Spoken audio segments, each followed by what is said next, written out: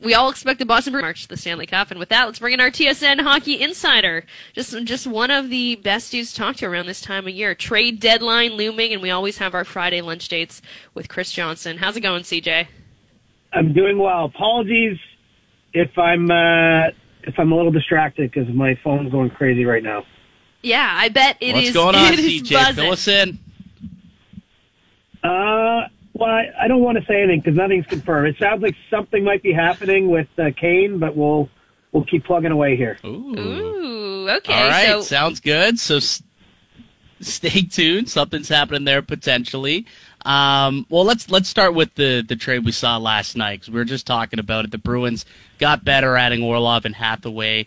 The deal seemed to come together rather quickly, though, because you had reported on Insider Trading that Orlov was hitting the market, it seemed like, and then by Thursday afternoon he was sitting for trade-related reasons, and then, poof, actually dealt before the game was played. Strange concept of late. What do you know about how that deal went down and how much scarier this makes the Bruins?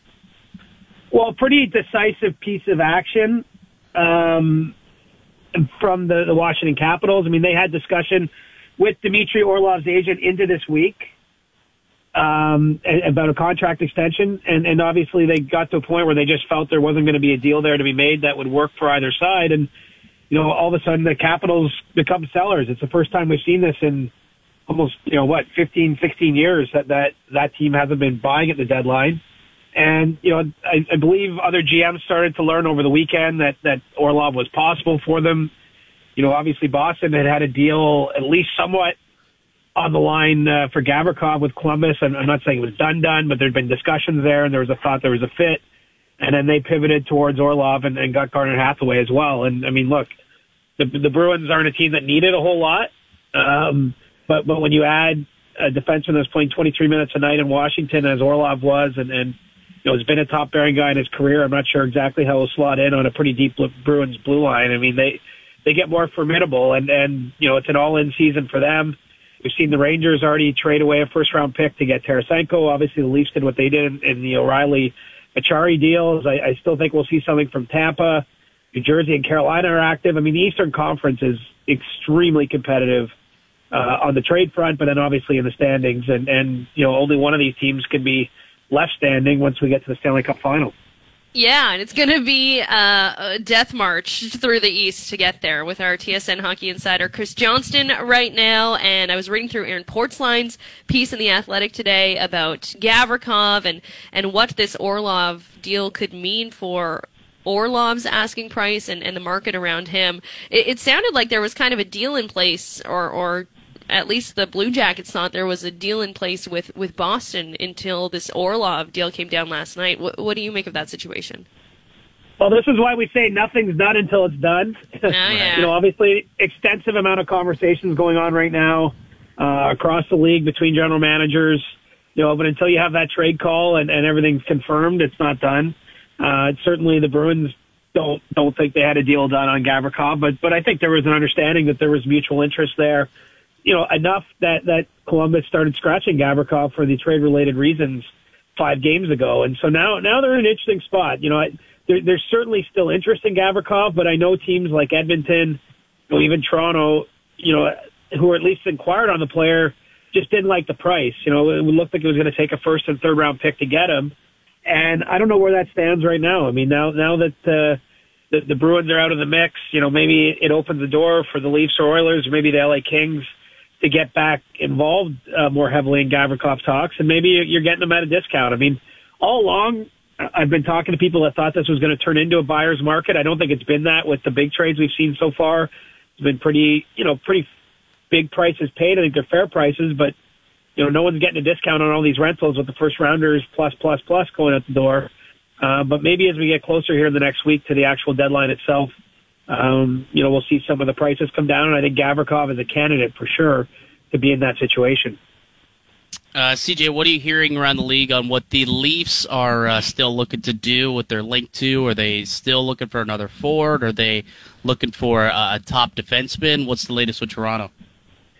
I think it's a focus on D. I mean, it's not to say they won't add a forward, but, this is a pretty robust market for defensemen. I mean, even the fact we've seen an Orlov traded, Washington also has Eric Gustafson and Nick Jensen on D that I think are both could be had if you were interested. Nashville, appears to be trending towards seller. They've got Matthias Ekholm and Ryan McDonough, plus all the names that have been out there for months, whether it's Gavrikov, Jake McCabe, Luke Schenn, right on down the list, Joel Edmondson in Montreal. And so I think the Leafs are keeping an open mind. They're surveying the entire market and seeing what they can get done. I think there's interest in a player like Schenn, for example, who's been scratched now in Vancouver for the trade-related reasons. But it doesn't mean that they're only focused there. I think that would be a move maybe if they strike out elsewhere, or if some of the bigger names, come off the board, then maybe they look at that. But I think that Toronto's in a nice spot and that it can just sort of sit back and see what develops. And the Leafs only have so much draft capital. They only have so much cap space. But, I think if we're talking, next Friday after 3 p.m. anyways, and the Leafs haven't added another defenseman, I'll be surprised. Yeah, I'm curious about the whole cap space situation. Like, how much money do the Leafs have to make another sizable deal, CJ? I did see a lot of people on Twitter assume they'd have a lot of money after the Jake Muzzin announcement, but I know that's not the case. He'd been on LTIR, and they kind of used much of that through the season and then with the O'Reilly deal. But how much money would they have to make another sizable deal? Well, it depends. I mean, if it's a player coming off the roster, there could be a little bit more. I think that they're positioned to have, maybe $1.8 million in LTI room, depending what they do with their players. They've just passed Joey Anderson through waivers. They could send him now to the minors to create a little space. Wayne Simmons has been sent down. But potentially they might put Jordy Ben on waivers and have the ability to get his contract down. So there's some maneuverability there that impacts that number. But then, of course, if they're getting a defenseman, maybe, they're trading out a Justin Hall or one of the forwards on an expiring deal. I don't think they necessarily want to do that, but, those options are there depending on what kind of player they're in on. And so I would put it this way. I think if there's someone they want bad enough, they can pretty much make room for any one individual player. I mean, I'm not saying they're trading for Erik Karlsson. Don't twist that too much, but certainly anyone on... But anyone on an expiring contract, that they might be interested in. I think from a cap perspective, there's ways to make it work. We've already seen them, pass Ryan O'Reilly's contract through Minnesota as a third party to get the hit down. Montreal is a team that I know is willing to do that. There's some others out there. So, with how skilled Brandon Pridham is at managing the cap and just, I think, really the way the Leafs have done business going back several seasons, like they always can shoehorn someone in. And so I don't know that cap space will be the one thing that, that they can't make 3 moves, I don't think, unless there's definitely money going out. But I think they can make any one addition, pretty comfortably. And then it just is a matter of, what's the cap hit coming in terms of dictating what they have to do to make that work. Kyle Dubas and Brandon Pridham, true gurus at boogieing around the cap. So interested to see what they have up their sleeves over the next week from today when the trade deadline hits. With our TSN Hockey insider, Chris Johnston right now, and before yesterday, the trade of the week, CJ, was Zaitsev for future considerations. It kind of signals that there's another move to come from the Ottawa Senators. Anything happening around there on your radar? Well, they've been pretty aggressively looking to get a defenseman even before the Zaitsev deal. I think they'd like to add another center as well. And the Senators, as much as people might chuckle, haven't counted themselves out of the playoff race yet. And so, I don't have the specific target because I think that they've really spread kind of a wide berth here. Every defenseman's been linked to Ottawa, it seems. Well, because I think to some degree they're having those conversations that, they've needed a D all year. Like that, I think this was a conversation we probably would have had in training camp, and the results have sort of borne it out. It's they've got some nice young players coming along, Sanderson playing in their lineup and that, but they could use a little bit more on the back end. And so I think that Pierre Dorion is pretty aggressively pushing that market. And by getting rid of Zaitsev's deal, I think he's just freed himself up to take on a contract not just for this season, but one that extends into future seasons. And so we'll see what he can come up with. But, you can find one common thread through all these moves, right? I mean, all the big players, that's being Bo Horvat, Vladimir Tarasenko, Ryan O'Reilly, Dmitry Orlov, all those players had salary retained in their deals. A couple of them had third-party teams. Then you've seen other trades like, the Weber contract going from Vegas to Arizona or Zaitsev going from Ottawa to Chicago. I mean, those are all about clearing cap space. I mean, that's that's the name of the game right now. Is every team that's looking to add is kind of got to subtract something, and we've seen a number of teams do it, and I think it sets up for a busy next 7 days into the deadline. Keeping on the tour around Canada, I suppose, one of those teams that has said they're dollar in, dollar out, the Edmonton Oilers. There's a lot of chat the last couple of weeks about maybe them being interested in Erik Karlsson. It seemed to have quieted down a little this week, but what do you think the Oilers are up to in the next 7 days? Well, certainly they're trying to do something big. I think that they've looked at Karlsson. They've kept tabs on Kane in case Patrick Kane, may be willing to waive a no move for them. No indication on that one way or another just yet. They're also in the market for a defenseman, so they've been linked to a lot of the familiar characters. I think that Edmonton is of the mind, and they should be as an organization when you have the two players at the top end of their roster, that they've got to do absolutely anything they can to give those players the best chance to win a Stanley Cup. And I could see them, when all is said and done, adding a forward and a defenseman. It's going to take the roster juggling you're mentioning, because, whether it's Jesse Puljujarvi, Warren Foegele, some of the guys that make, decent buck at the bottom end of the lineup, I think that they're certainly candidates to be moved to create that room. And so we'll see where the Oilers end up. I mean, you're right. The Karlsson stuff has definitely gone quiet, but it's not 100% dead. I mean, I think that there's still a Hail Mary that can happen in the next week where that happens. Now, I'm not saying it's likely, but the Oilers have definitely kept tabs on that situation. And really what stopped it from advancing at all is that, San Jose is asking a pretty big price, in terms of assets to get Karlsson. They see him as a positive value asset, even with his contract.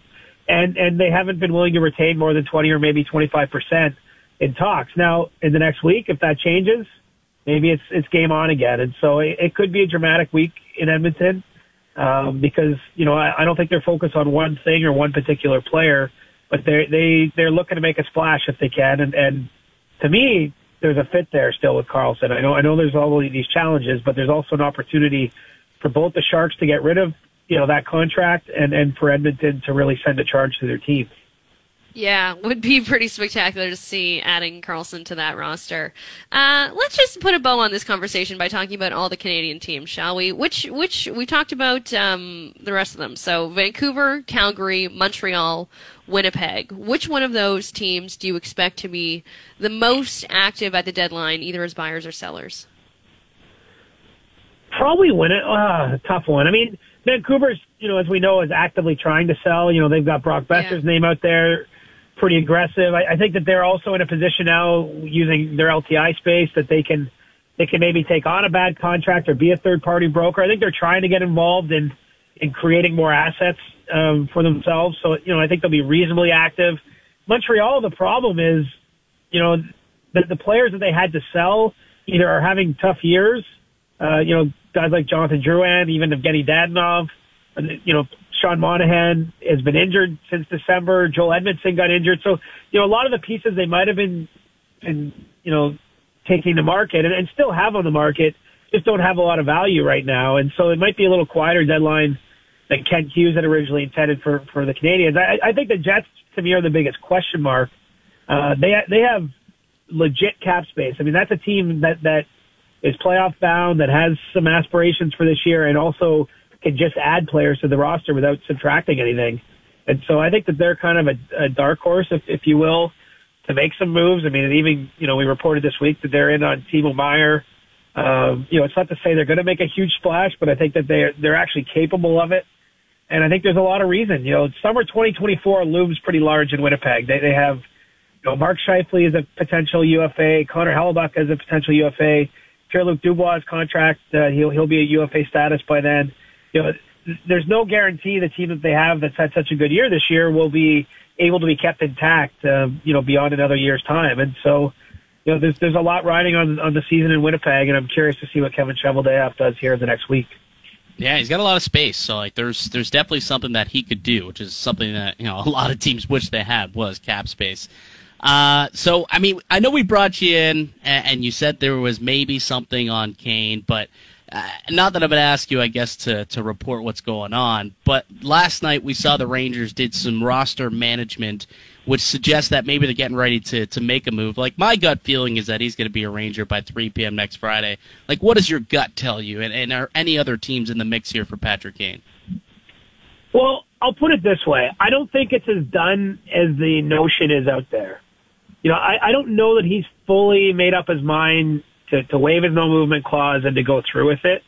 I think if he does do that, if he decides he's willing to play somewhere else this season, the Rangers is the natural place for him to land. And there is a fit there. There's still a hole on the right side in New York's top six. It does create complications. I mean, you might call them good problems to have, but there's not necessarily a great, fit for him, say, on the power play one with the Rangers. Obviously, if you get Patrick Kane, you're playing him there, but, who are you taking off that spot? I think Edmonton has a similar kind of conundrum. But it's a good problem to have, though, CJ. Yeah, exactly. But, sometimes, like the Oilers' power play, for example, is so good that, do you really want to disrupt that? No, keep in mind, I think if Patrick Kane indicated he wanted to go to Edmonton, they'd find a way to get it done. Don't get me wrong, but I guess my point is there's a lot of layers to these decisions.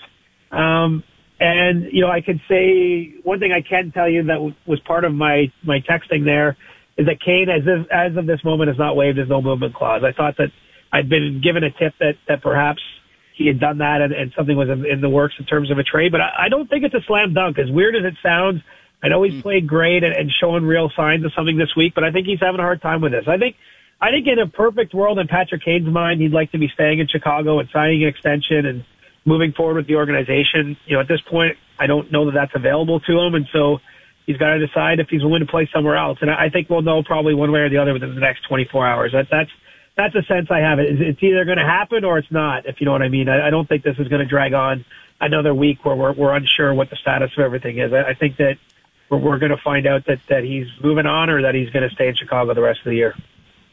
All right. Well, we'll keep our eyes peeled on Twitter, and I'm sure you'll be staying close to your phone. One more week, CJ. One more week, and then you can have a couple of days off to rest, because I'm sure it's been a very busy couple for you. So we'll chat again next week for the final time ahead of the deadline. But appreciate the chat as always, and have a good weekend, pal.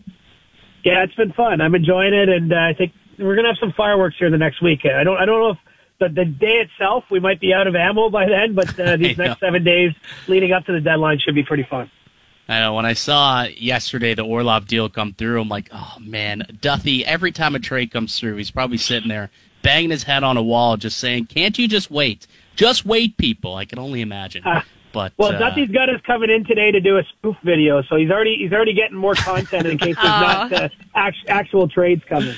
So was that spoof video, like, was that already scheduled, or was that what he saw the trade yesterday? He's like, hey, we got to get something because everything's coming down now. It was already scheduled. I mean, I don't know how much I can say because I'm still the new guy here, but it was already scheduled. It's pretty funny. We'll see how our acting skills are, but we'll have something to show is the point, whether there's a whole bunch of trades or not. Awesome. Looking forward to it. Sometimes, honestly, those little skits are so more entertaining than the If you ever need a itself. YouTube rabbit hole to go down, look up Luongo TSN panel, the rookie. Like, there's so many good ones from back in the day. Yeah, they're the best. Absolute best. You're the best, too, CJ. Stay by the phone. Lots of information going to be coming. I'll be refreshing my Twitter account over the next 24 to 1 week, I suppose. So we'll chat next week, buddy. Awesome. Have a great weekend. You as well.